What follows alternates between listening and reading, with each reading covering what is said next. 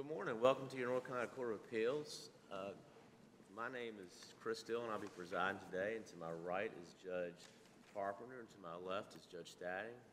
We have Rich Remillard serving as our marshal, and Eddie Sanders serving as our clerk today. Thank you all for being here.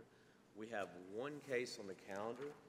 It's the State of North Carolina versus Mark Jones. And if the appellant is ready, you can proceed. And just let me know how much time you want to reserve, and we'll watch the clock, but I'll prompt you when you run out of time. You go ahead. Sorry.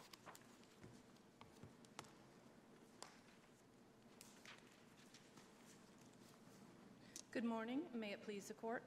My name is Jane Allen with the Office of the Appellate Defender. It's my pleasure to appear before you today on behalf of Mark Jones. I would like to reserve 10 minutes for rebuttal. 10 minutes, okay. I intend this morning to begin by discussing the insufficiency of the evidence claim regarding the multiple conspiracy convictions, and then, time allowing, move on to a discussion of the insufficiency of the evidence of the 12A aggravating factor. To obtain 3 conspiracy convictions, the state was obligated to prove the existence of 3 agreements. That means proof that the defendants entered into 3 agreements and that each of those agreements were separate from the other. One agreement to rob, separate from one agreement to burglarize, separate from one agreement to kidnap. The state did not do so. There was simply no evidence whatsoever regarding any agreement made between the men. A conspiracy can be inferred from the actions of the parties during the commission of the substantive offenses. Do you think there was at least evidence from at least for the last, for the robbery and the breaking in and all that? Could be one maybe, and so we can delve into that one. But it's to the third one where they were, one of the people came back and held him by gunpoint or whatever. Could it be inferred that there was some kind of agreement when they rushed out of there, or go back in there and hold them till our ride comes up or whatever? I do agree that the existence of one conspiracy could be inferred from the actions. Well, for the robbery and everything, but yep. Is it reasonable to say that they sat there one day and said, let's go rob them, and then when we leave, you go back in there later? I mean, isn't it reasonable for the jury to infer that last crime of kidnapping, of them holding them by gunpoint at at the end, that agreement didn't take place until they were actually had finished going in there the first time? No, I disagree, Your Honor, and I disagree for several reasons. Okay. First of all, transcript page 261, Mr. Sturdivant's testimony himself is that while the men were in the house, one man was watching him, one man was watching Miss Carlock, and the heavyset gentleman was carrying out the robbery and, quote, loading her car up with the guns and stuff. So the evidence shows, first, the taking of Miss Carlock's car was part of the original conspiracy from the get-go. Her car was going to be both a subject of a taking, container for storage of the items taken, and a means of escape. The agreement was to break into the home, steal as much as possible, and get away with it. Escape in whatever form was part of that agreement. No one conspires to commit a crime with no means of escape. Slashing the tires, telling the homeowners not to move, taking Miss Carlock's car, those were all simply part of a single agreement. The state did not show a separate agreement to kidnap. The actions of the men established they had one agreement: break into the home, steal as much as possible, and get away with it. One of those objectives was to restrain the homeowners throughout. Restraint of the homeowners occurred throughout the entirety of the conspiracy, and restraint's inherent in any burglary or armed robbery. The men lay in wait outside for Mr. Sturdivant, accosted him, got in the house, kept both homeowners restrained while robbing the homeowners and loading the goods into Miss Carlock's car, and told the homeowners not to move, slashed Mr. Sturdivant's tires, took Miss Carlock's car so that their escape could be effective. I don't agree that that was a separate kidnapping. I believe that the evidence supports that that was inherent throughout throughout the commission of all the offenses, and was inherent and a part of the original conspiracy. I have a question about the kidnapping now, because I know if I'm robbing you and I restrain you while I'm robbing you, you're saying that can be inherent, and so therefore that would be a double jeopardy issue or whatever. You can't be convicted of both. But if I've already completed that, can the escape be part of the robbery? Is the robbery over? And so then if I kidnap you to help me escape, can it then be a different crime, or why isn't it? Because they'd already taken everything. They were already left the house. So why wouldn't that be something separate? The robbery was over. Because the objective of the conspiracy was to break in the home, steal as much as possible, and do what was ever. I understand that on the conspiracy side. So you're not really arguing the kidnapping being. No, as to the substantive kidnapping offenses, I'm not conceding that there was. You're not arguing that. Okay. That's correct. I have to stand on previous counsel's brief on that. That's fine. That's fine. In regards to the double jeopardy issue, do you agree that the plain language of the statute as to armed robbery includes no element of restraint that the state must prove beyond a reasonable doubt? There are ample decisions from this court that restraint is inherent in a kidnapping. Thank you for that. That wasn't my question. Yes. The plain language of the Yes. statute includes no restraint element that the state must prove. Is that correct? Correct. Do you also agree that under the Blockberger test from the United States Supreme Court that these would be two separate and distinct crimes? Correct, Your Honor. Thank you. Go back to the conspiracy. I'm sorry. Thank you. The state tacitly concedes on page 17 of its brief that there was but one conspiracy. On page 17, it states, quote, as to the conspiracy to commit first-degree burglary, there is sufficient evidence in the record that the three men, including the defendant, planned to lay in wait and rob Mr. Sturdivant when he returned home that evening, end quote. That is a tacit concession that the agreement to commit burglary subsumed the agreement to commit robbery with a dangerous weapon. The state's own argument in closing, transcript page 504, was that the men, quote, had some type of plan, end quote, before they got to the house. Plan is in the singular. Not multiple plans, not three plans, not more than one plan, but some type of plan.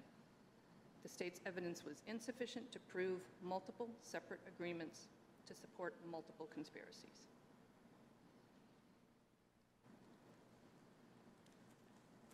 I would like to turn now to the 12A aggravating factor. Imposition of an aggravated sentence based on the 12A aggravating factor requires proof beyond a reasonable doubt that the defendant has previously been found by a court to be in willful violation of the terms of his probation. In Mr. Jones's case, the state relied solely on State's Exhibit 10, the revocation judgment, which is found on pages 94 and 95 of the record, to prove the aggravator. State's Exhibit 10 proves three things. Mr. Jones elected to serve his underlying sentence. The judge concluded he had violated a condition of probation, and his probation was revoked.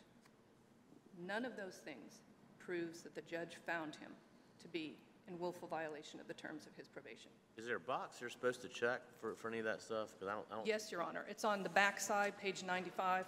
You know what? You know where it is? Do you want? Well, that's fine. I hate that our forms don't have, that I can't say it's, section D on the backside. I hate that. Findings 5. Yes. Court may revoke probation for the willful violation or absconded from supervision as set forth above. Okay, so nothing was checked. Okay. Correct. Nothing was checked. I can hold this up, but, I can barely see it right in front of me. I doubt y'all can. I think I'm looking under findings on the back page, number 5. None of them. Nothing's checked. None of them were checked. And as this court held in Posey, to prove the 12A aggravating factor, North Carolina law requires proof beyond a reasonable doubt that the defendant has previously. And this was the only evidence. There was no transcript from the. That's correct, Your Honor. Okay. That's correct. A finding of revocation of probation is insufficient to prove the 12A aggravating factor. A finding that the defendant violated a condition of his probation, insufficient to prove the 12A aggravating factor. Finding that the defendant elected to serve, insufficient. In every. Because probation can be revoked if it's willful, but can be revoked for other reasons too. It doesn't necessarily have to be willful. Willful violation of the terms of probation for committing a new offense, willful violation of the terms of probation for absconding, or 2 prior CRVs. And yes, Your Honor, this constitutes the extent of the state's evidence to prove the 12A aggravating factor. This court has considered the sufficiency of the evidence challenges to 12A aggravating factors in numerous cases, and in every case where this court has found the evidence to be sufficient, the state has introduced testimony or documents containing those 4 magic words. In Hinton, the state introduced a probation violation report, and the probation violation report contained the 4 magic words. The state also introduced the revocation judgment in Mr. Hinton's case, showing that the defendant admitted he violated the conditions in his violation report, which was incorporated by reference. In Shane Hill, the state introduced testimony of probation officers that the parole commission hearing officer found the defendant was in willful violation of the terms of his probation. Numerous cases, many other cases, and in every case where this court has found the evidence to be sufficient, there has been either testimony or documents containing those 4 magic words. In this case, the state relied on the Union County judgment here, which contains no findings, and the testimony of the Anson County clerk, who did not testify that the defendant had been found to be in willful violation of the terms of his probation.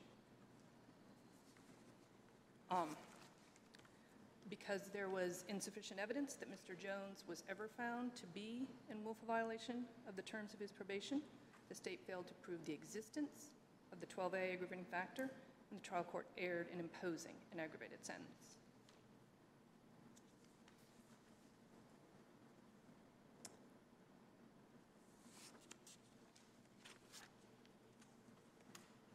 If there are no further questions, I will reserve the remainder of my time. I do have a question. I need to go look this up, but I'm looking at the judgment of the probation. It says if you're for willful violation under 15A 1343, does the statute say that it has to be willful or just or is that? Yes, it does. Willful? The statute does. It is. Because in an old Supreme Court case, it says it's either willful or without lawful excuse, and I don't know. I didn't know if the statute had both those phrases in there or not. No, it doesn't. It is willful violation of the terms of the probation, aggravating factor 12A, and that is what the statute says. I know it's 12A says, but to be the statute that deals with somebody being I misunderstood the probation question. statute itself, the probation revocation statute itself. I didn't know if that. I'm sorry, Your Honor, I can't. Because the form talks about 15A 1343, if you're found to be willful, blah, blah, blah. And I know there's a Supreme Court case, and I needed to go look that up. So. 15A 1430. 1343. 1343. B, I guess is what it is. 1343. What's? This, I'm just looking at the form. For willful violation of the conditions, he may not commit a criminal offense, 1343B1. 1343B1. You got 7 minutes, so thank you for indulging me. 43B1. Yeah, I should have looked this up. 1343B1 15A is, 1343B1. that's special conditions Okay, for the violation. that I'm looking at. Let me look. But maybe there's a, The willful violation of conditions that he or she not commit any criminal offense, GS, okay,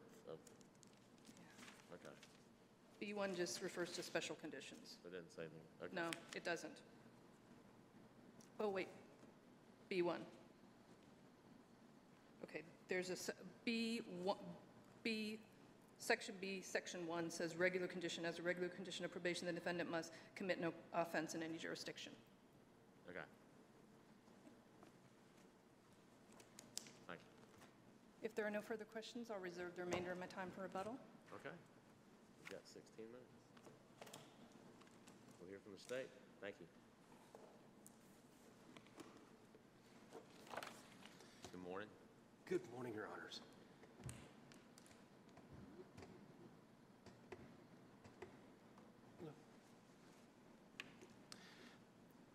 Thank you, and may it please the court.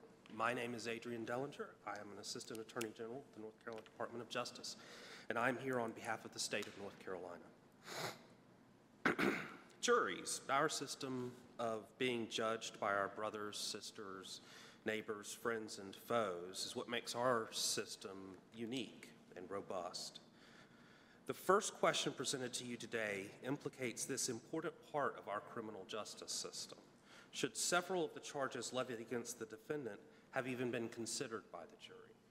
Defendant's motion to dismiss asked the trial court to substitute its judgment for that of the jury, to find that there was no evidence to support the 2 kidnapping charges, and more importantly here today, the 2 of the 3 conspiracy charges. However, the trial court understood its role.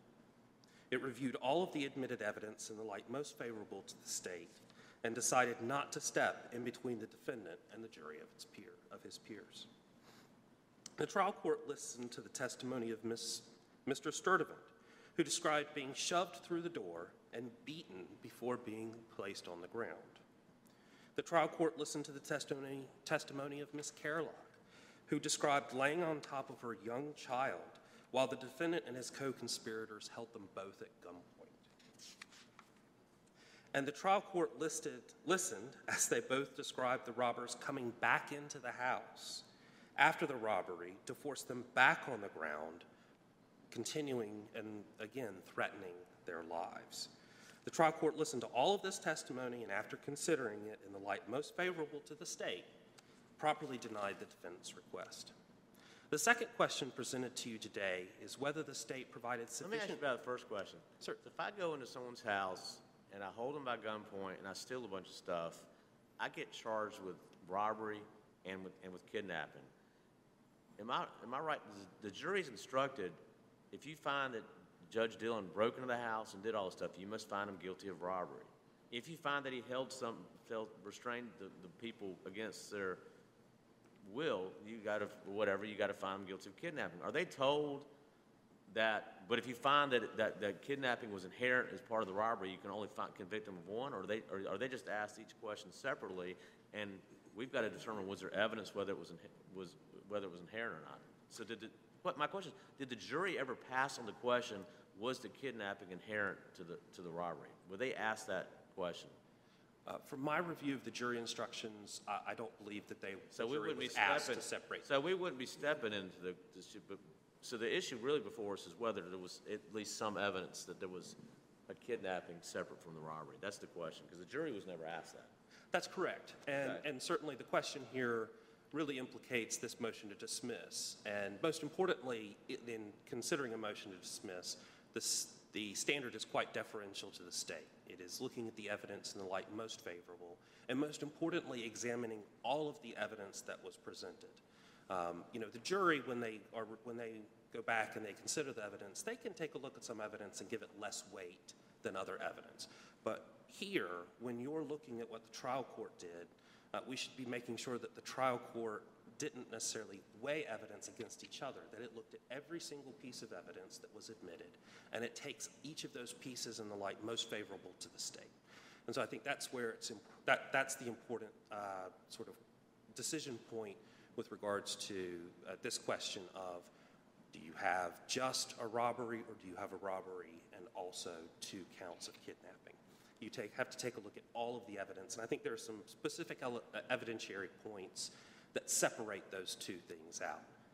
Importantly, this court has held that a person may not be convicted of kidnapping and another felony if the restraint or removal is an inherent and inevitable element of that other felony, such as robbery with a dangerous weapon. However, an independent and separate restraint is sufficient. And there are several, in distinguishing these separate crimes, we look at a couple of different things. There are a couple lenses that we can look at this. One is, was the victim subjected to the kind of dangers and abuse the kidnapping statute was designed to prevent?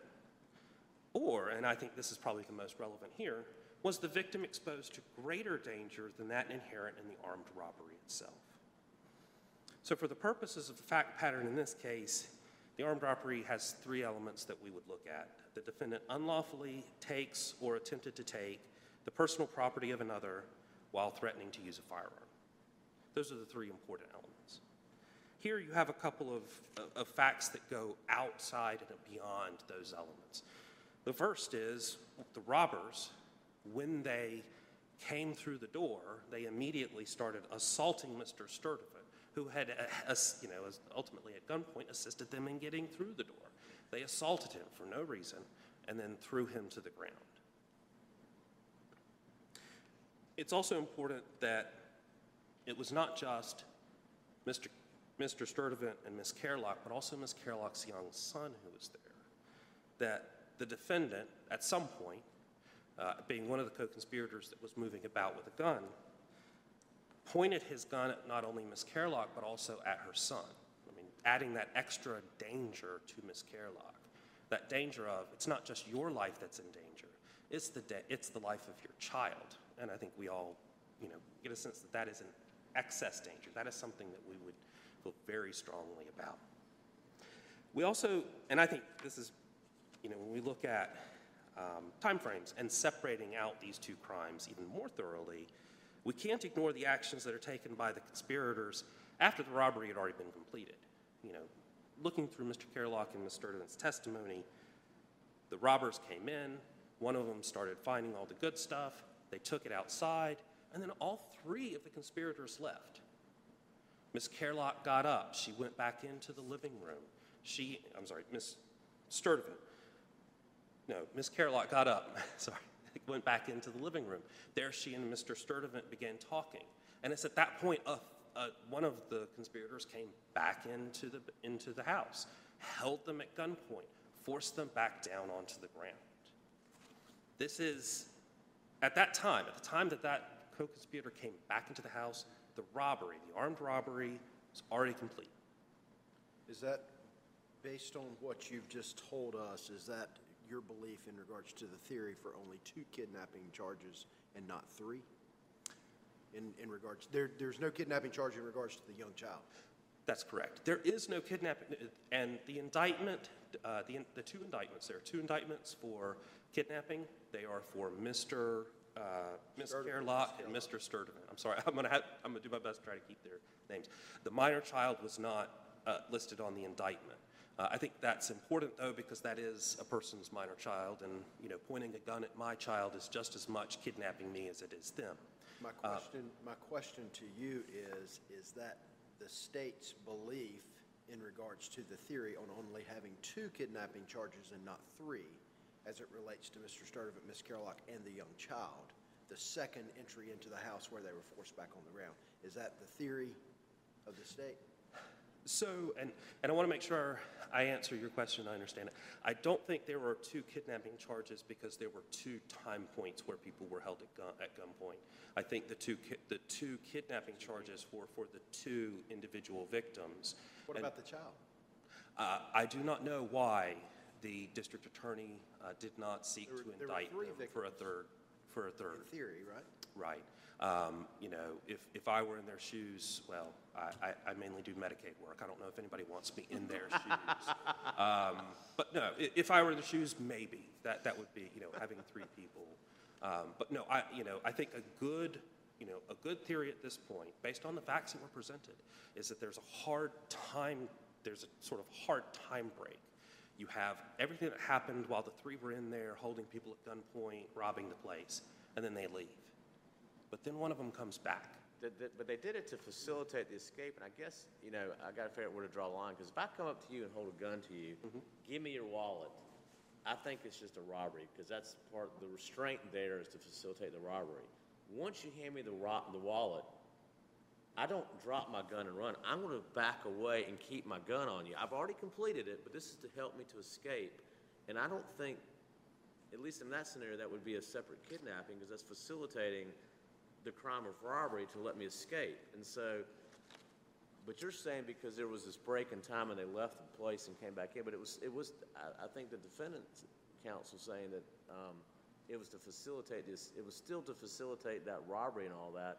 So was there a break? But you're saying there was I'm just trying to figure out where the case law says we draw that line. Because I think in my scenario, it would just still be one crime because I'm just backing away, and then I walk out of the room and I'm out because I don't want you to move while I'm backing out. I've already robbed you, but you're saying because they left the room and came back, that would be a different crime, even though it was to facilitate the escape, perhaps, or?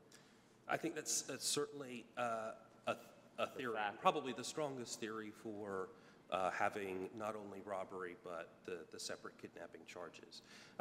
You know, the case law, State v. Warren, this court stated that you can kind of look at two things. One, was the victim subjected to the kind of danger and abuse the kidnapping statute was designed to prevent? And then two, was the victim exposed to greater danger than that inherent in the armed robbery itself?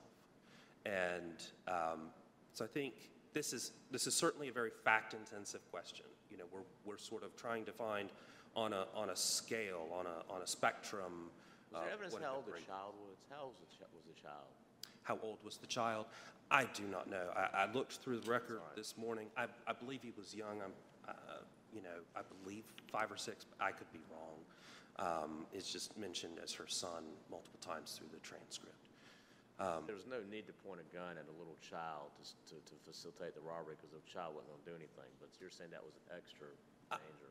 Correct. You know, the fact that you have a child there with his mom, and the mom is sitting there sort of on top of the child, you know, trying to shield the child with her own body. I think that adds to, you know, the victim being exposed. At least for her kidnapping. I got you. Yeah. And so, yeah, you know, this is a fact-intensive. We're always looking at sort of shades of gray. I think in this, you know, in this case, you have this nice, clean break where they had taken everything back. You know, to look at your hypothetical, imagine that, you know, you rob me on the street and you point your gun as you sort of run away. You turn the corner. I go, wow, okay, thank goodness, I'm done with that. I'm alive. And then all of a sudden, you come right back around the corner and say, hey, put your phone down, get back on the ground. Because that's what they did. Maybe my car didn't start. I come back in. I need to use. I want exactly whatever. Sit back. Right. So you're saying that would be a break, and that would. And that's what happened specifically here. They, you know, my recollection of the transcript is that Ms. Carlock and Mr. Sturdivant were trying to find their phones, make sure that they were, you know, trying to get them to dial 911, to call police. And it's at that time the co-conspirator came back in, and again, you know, told them not to do that, put them back on the ground at gunpoint. And so this is certainly the kind of danger and abuse that the kidnapping statute is designed to prevent. I mean, we definitely don't want to have people constantly being, you know, forced to the ground at gunpoint. The car they took belonged to one of the victims, is that right? That is correct. Were they charged for stealing the car? They were, but that charge was ultimately dismissed. So that was not part of it. So I mean, it might be inherent in stealing the car is holding them while you get the car going, but you're saying they weren't charged for that. Was not that was okay. Correct. Okay. I believe the jury issued a judgment on that charge, but was ultimately dismissed at sentencing. Okay. But yes, and I think, you know, to counsel's point, you know, to talk a little bit more about. Going back to this page 261 of the transcript, you know, opposing counsel, you know, sort of tried to tie those two things together, the robbery while all three were in there versus the sort of getting away and the robbery when the person came back into the house. And you know, the testimony, though, of Mr. Sturdivant is, you know, the big dude was kind of like ramshackling the house.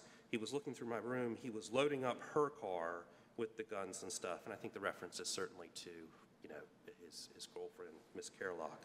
They obviously probably had got dropped off. I'm not sure. And then going on to page 262, you know, he was asked, okay, and when do you say you know how they left? How do you know why they left? And his answer was because they asked for our keys, and when I got up to lock the door after they left, they drove off in her car. I don't think that this sort of stands for the proposition that opposing counsel is saying that there was some grand conspiracy or that this was all part of just one large conspiracy in action and robbery. You think there were three? Why were there 3 conspiracies? So we do, yes, the state's position, and, you know, I think it's clear, if, you know, there are 3 separate conspiracies. There were 3 charged conspiracies, and that there were 3 separate conspiracies. One was for the burglary and one was for armed robbery, is that right? Correct. You had first-degree burglary, you had robbery with a dangerous weapon, and then you had second-degree kidnapping. Okay, explain to me why there was 2 conspiracies on the first 2. I mean, it would just seem to me the evidence would say, let's go break in this house to steal a bunch of stuff. Why was it like, let's go over there and break in, oh, we're in here, let's go steal a bunch of stuff? I mean, why is there, I'm trying to understand why there's 2 conspiracies on those 2. I might get the third one, because, okay, oh my gosh, the car didn't work, let's go back in there and hold them, maybe. But, and I'm not saying I'm there yet, but explain to me really the first 2. Sure. So the first-degree burglary conspiracy, and I think this is what opposing counsel was referencing in my brief, is I think that's the most straightforward. It's clear that, you know, the plan from these 3 co-conspirators was to, you know, sort of jump Mr. Sturdivant as he got home, hold him at gunpoint, have him open the door, and then go in and rob. However, there's no evidence presented showing the conspiracy. Okay, that's one conspiracy, and you've described both the first 2 crimes. To go in there, break in the house, and rob. So I don't understand how that's 2 conspiracies. So there is a conspiracy for the robbery with the dangerous weapon. There is this second robbery that happens after they come back in. They needed to rob, you know, they needed to then steal the car, which was a separately charged larceny. There was a separate jury instruction as it relates to the car itself. And so you have a separate conspiracy there. After they had left, there's a separate conspiracy to come back in, hold them at gunpoint. Even though they weren't convicted of the underlying crime, they could have a conspiracy to do it. They weren't convicted. Well, they didn't. Well, it got set aside. Right. And you may have the issue of, you know, having multiple crimes based on the same sort of action, this sort of double jeopardy issue. So one case, you know, I don't think that one of these charges being dismissed necessarily negates the idea that there was a conspiracy to commit it. You know, it sort of frees up the ability to charge them under a conspiracy instead of the larceny. So the conspiracy was the armed robbery to steal the car. Mm-hmm. Okay. And then within that, you know, the second time they come in, they Well, it creates an interesting question, because then I think stealing the car and holding back when they came back in, that kidnapping would be inherent in stealing the car, perhaps, which might give you a double jeopardy issue. But they weren't. But the judge set that judgment aside. They were just the only judgment that stood was the fact that they agreed to steal the car. So whether it was actually carried out, I mean, I guess you can have a conspiracy and never carry out the crime. Is that possible? Is that correct? Conspiracy is over once you make the agreement. That's correct. In North Carolina, the agreement is what's necessary. Okay. Yes, the agreement is what's necessary. Also, you know, opposing counsel in one of her memorandums of additional authority pointed to a case, State v. Tirado, which is a North Carolina Supreme Court case. And that case does say that the question of whether multiple agreements constitute a single conspiracy or multiple conspiracies is a question of fact for the jury. And so, again, As long as there's some evidence to support it. There's got to be some evidence. I mean, That's the issue that's here, is whether or not that should have been dismissed at the close of the state's evidence. that's correct. But again, I think we're talking about looking at this evidence in the broadest way possible, in the light most favorable to the state. You know, was there, and we may not be able to specifically identify each conspiracy. well, now you got an interesting question, because the conspiracy was to steal the car and to hold them by gunpoint so you could steal the car. So if the holding them by gunpoint and steal the car, the actual crimes of kidnapping and stealing the car might merge in one because it's inherent. So can you have 2 separate conspiracies when the kidnapping that you're conspiring to do is inherent with the robbery that you're conspiring to do? You can't have two, assuming that holding them by gunpoint was inherent in stealing the car, and you can't be convicted of both, can you be convicted of conspiracy to do both those things? Great. Now I'm having an issue with that. I don't know, I mean, because This is a difficult sort of weave to untangle. I agree with you that the agreement is typically what matters, and if there's one agreement to commit multiple crimes, you do not have multiple conspiracy charges. let's go steal that car and you hold them by gunpoint while we do it. Have you conspired to commit 2 crimes, or have you conspired to commit 1 crime? Because the kidnapping is sort of part of the other crime that you're conspiring to do. Is that a single conspiracy, or can that be grounds for 2 of them? I think it could be grounds for 2 of them, but there are also other there are other hypotheticals we can run. One is that there's nothing to indicate that that the conspirators expected Miss Carolock, or especially her son, to be there, and so they had to then, on the fly, deal with those two people, and so there's they had to, at the time, make a new conspiracy to kidnap those 2, especially the son. They didn't know they were still there?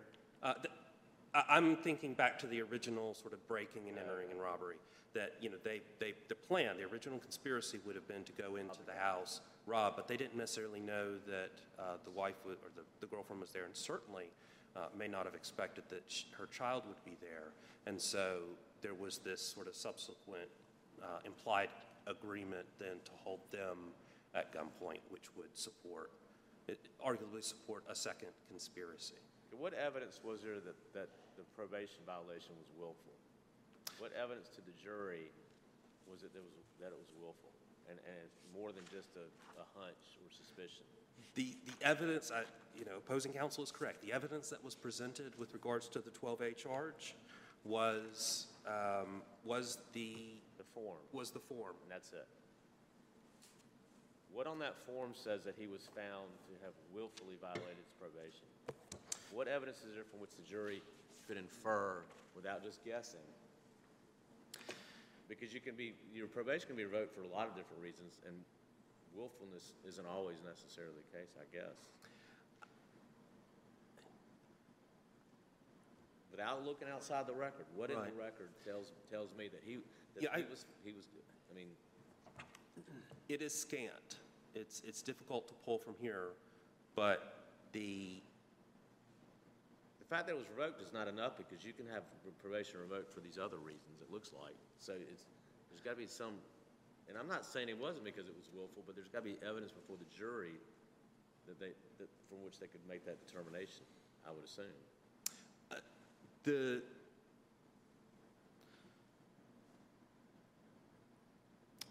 There's enough from the order to infer that there was a willful violation. The conclusion and order on page 94 of the record. How do I know because the defendant was twice previously been confined in response to violation and blah, blah, blah? I mean, I don't know, because that's another reason why you could have it done, and there's nothing willful about that. We don't know. If he was confined twice prior, he could only be confined because of a willful violation as probation. And so you would have the willful violation for those 2 times being confined. And so any way you hack it, and no matter how far you go down, there is a willful violation of the probation. People are, defendants are not placed on, their probations are not revoked for conduct that is outside of their control. Okay. And so, yes, while the record is very scant, all we have is this judgment and commitment that's on page 94 and 95. If the probation revocation statute says that in order to be revoked, the violation has to be willful. Obviously, the form doesn't have that box checked. Is that a collateral attack on a previous judgment? Yes. I think one thing that you would have to find here is that the underlying revocation of his probation was improper. And I know that the defendant has submitted some additional authority, memorandum of additional authority that discusses, that defendants can no longer elect to serve their sentences instead of, being placed on probation. And However, they couldn't elect to serve it in 2015 either. that's correct, and they can't. At the time, they could not. And while this does say it elects to serve, I think a reasonable inference is instead of the defendant electing to serve, the defendant just didn't challenge the violation of their probation. And that's the basis on which this order was issued. And because he didn't challenge this order at the time, we can't now go back and look at this order and see whether it was sort of facially invalid. On its face, it finds that the court concludes that the defendant has violated a valid condition of his probation, and that we are, that we're revoking it based on that violation, and that it's, based on the order itself. And the fact that you really can't have a violation of probation that's not willful. Because this is kind of collaterally going back to the original judgment, Mr. Jones was convicted of resisting a public officer, a Class 2 misdemeanor. Correct. He could not have received an active sentence for that absent some sort of substantial record. He was sentenced to 10 days. I believe that's true, but again, most of my work is in Medicaid. But yes, I believe you are correct. Okay. I mean, I know I'll have to go read the statute because there's a Supreme Court, State v. Hewitt, which is 270 NC 348, which the Supreme Court says that you can have your probation revoked if it's willful or without lawful excuse. And there's some case the School of Government cited that talked about where somebody was on drugs where they might not willfully did what they did, but they put themselves in that situation without lawful excuse. So I think it's just, you've got to figure out, is it possible for your probation to be revoked without it being willful? Is there, maybe the statute has been amended or changed since that Hewitt case that we'll have to figure out, but because I don't see anything in this here unless it's just per se, it has to be willful. Correct. Yeah, based on the briefing, that is, I don't know if I'm able to answer that question as well as I probably should. No, I understand. But yeah, I should too. But I mean, I was in banking, so I'm like you. Fair enough. So I don't know. There was, unless anybody has any of your honors have any questions specific to the 12A or the conspiracy or the robbery or kidnapping charges. There was a supplemental brief or motion for a supplemental brief that was submitted. I have a few sort of arguments related to that if the court would like to hear them. You've got 2 minutes. Okay. Then I will go quickly. The supplemental brief added a couple of additional questions and arguments. First, the defendant argues that the jury instructions regarding existence of evidence beyond a reasonable doubt of both aggravating factors only apply to the 4 non-conspiracy charges. There's predicate language in the instruction that only lists those 4 non-conspiracy charges, but what really matters is the actual instruction from the judge, which is, do you find from the evidence beyond a reasonable doubt the existence of the following aggravating factors? Just because just because the first phrase of that sentence only lists 4 of the charges, that's not dispositive of this issue. And importantly, the 12A issue is irrelevant of the charges, the prior charges, or the charges that are being charged at this time. It has nothing to do with whether, he violated his probation and he's now being charged with conspiracy or actual robbery. It doesn't matter. Just the question is whether he was. The defendant further argues that the state produced no evidence to prove that the defendant was armed or used a deadly weapon at the time of the commission of the conspiracy. The defendant is conflating the making of that conspiracy and the law that, yes, the conspiracy, that the crime of the conspiracy is done once an agreement is made, with the idea, though, that criminal conspiracy continues on through the objectives of the conspiracy. Again, State v. Tirado, states that the conspiracy ends not when all parties are in agreement, but when the goals of the conspiracy are attained. And I think there was plenty of evidence here that the guns were used during the commission of the crimes. Thank you for your argument. So thank you all very much. Unless you have any other questions, I'll be seated. Rebuttal, and I think you have 16 minutes. Thank you, Your Honor.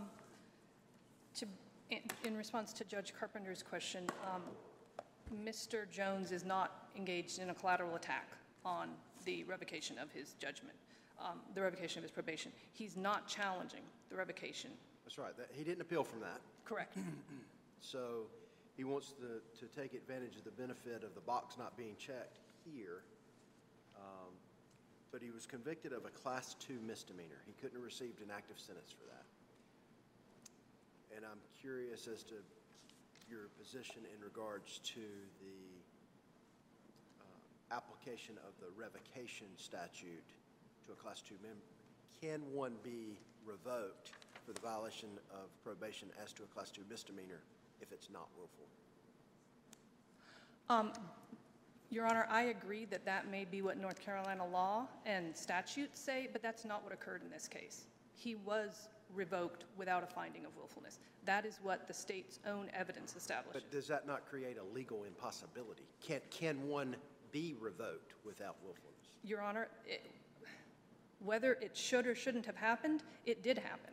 That's what occurred, and that's what the state's own evidence in this case establishes. And my question goes back to, why is that not a collateral attack? Because he is not attacking, challenging the revocation of the probation. If he was, that would be a concern. But he is challenging the use of this revocation of probation for the 12A aggravating factor. And incidentally, I mean, his election to serve. He lacks the legal right to elect to serve under our law. I agree with that, Your Honor, but that's exactly what occurred in this case. I agree with that. I'm the one that filed the memorandum. But how is the judgment not illegal? Because the probationary judgment, how is that not an illegal judgment? How is this not a collateral attack? Okay. I'm the one that filed the memorandum of additional authority containing the 1995 session law repealing the election to serve. I understand what you're saying, Your Honor. I understand that it was not a statutorily authorized sentence at the time that it was imposed in 2015. It's not my position that it was, but that is what occurred. And as the School of Government article by Jamie Markham explains, even though elections to serve were abolished in 1995, they still continue in some number.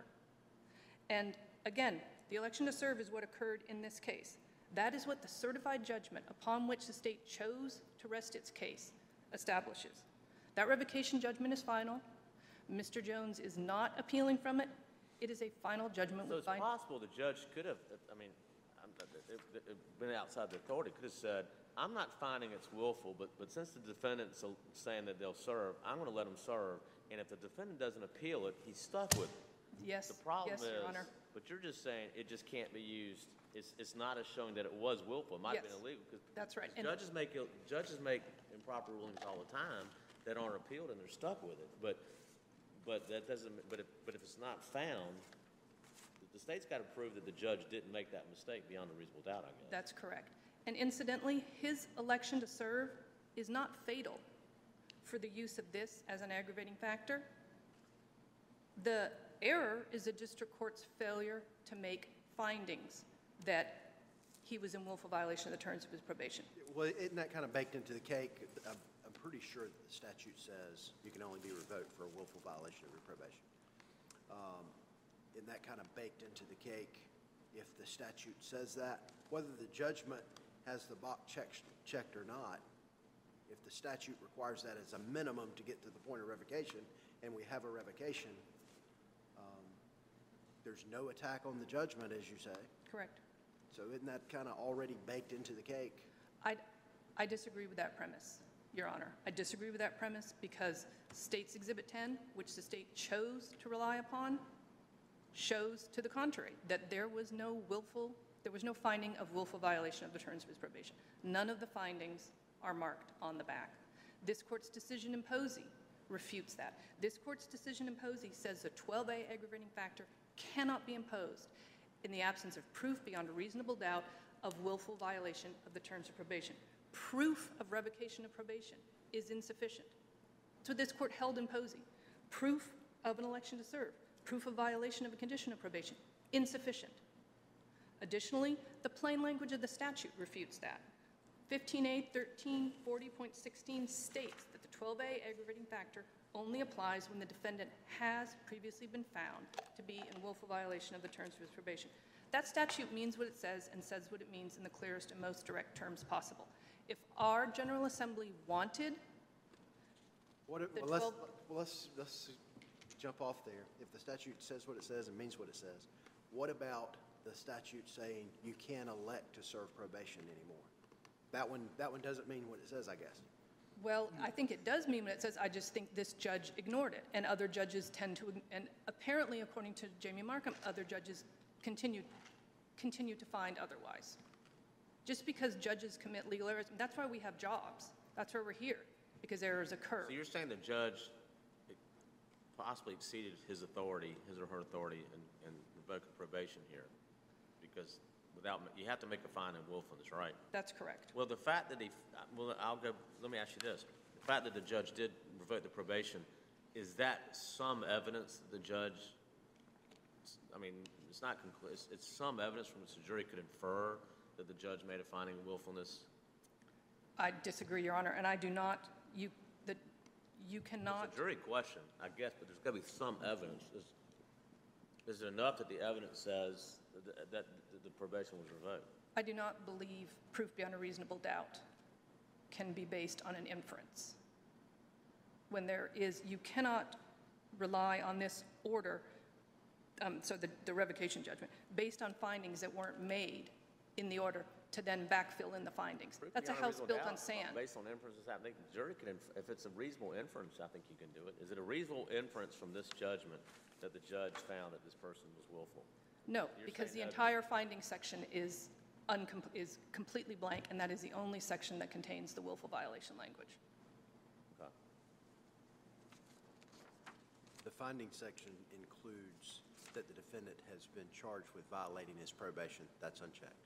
Are you talking about section 1? I mean, you're doing the I'm under the findings of the probationary judgment. Yeah. 1 is that he was charged with a violation of his probation. 2, that's unchecked. 2 is that he received notice. That's unchecked. 3 is... 3, they want in 3 you to list the paragraph numbers of the violation report. That's blank. It's just a blank. Yes. It's just a blank judgment. Yeah. But the judgment does say defendant elects to serve. Yes, it's correct. And it says that. And I agree with that. And as I said, and as I submitted a memorandum of additional authority, I'm not saying that that was a statutorily authorized option at the time. I'm saying that that's what this judgment reflects occurred. So was the law prior to 1995 there was no requirement of willfulness of the defendant elected to serve? Correct. A defendant could just elect to serve for whatever reasons. Maybe he or she just didn't want to. Excuse me. Maybe he or she. That's the problem. I mean, well, the judge did make that finding. The defendant elects to serve, and that seems like to be the basis, which might have been legal. Okay, I see your point now. And as it concerns the separate conspiracies, a conspiracy begins when the agreement is formed, and it lasts until it achieves its objectives, is thwarted, or is abandoned. The objective of this conspiracy was to break into the home, steal as much as possible, and do what was necessary to get away with it. Decisions on how to carry out the objectives of the conspiracy made while the conspiracy is ongoing do not constitute new conspiracies. And we know that from this court's decision in Medlin. In Medlin, the defendants conspired to break into stores in downtown Durham. Over a period of, I believe, 4 months, they broke and entered a dozen stores, broke into the stores, robbed them, met afterwards to divide up the proceeds, discuss what store they were going to select next. And I mean, at one point, they were robbing one store, looked out the window across the street and said, hey, there's another store over there. Let's rob that one. This court had no difficulty saying that those robberies were the product of a single agreement, and it is the same outcome here. The offenses were part of a single agreement, and as long as that one agreement was ongoing, decisions made on how to carry out that agreement are part and parcel of the agreement.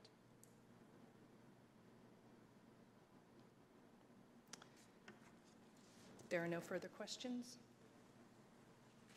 Thank you for your arguments, and we will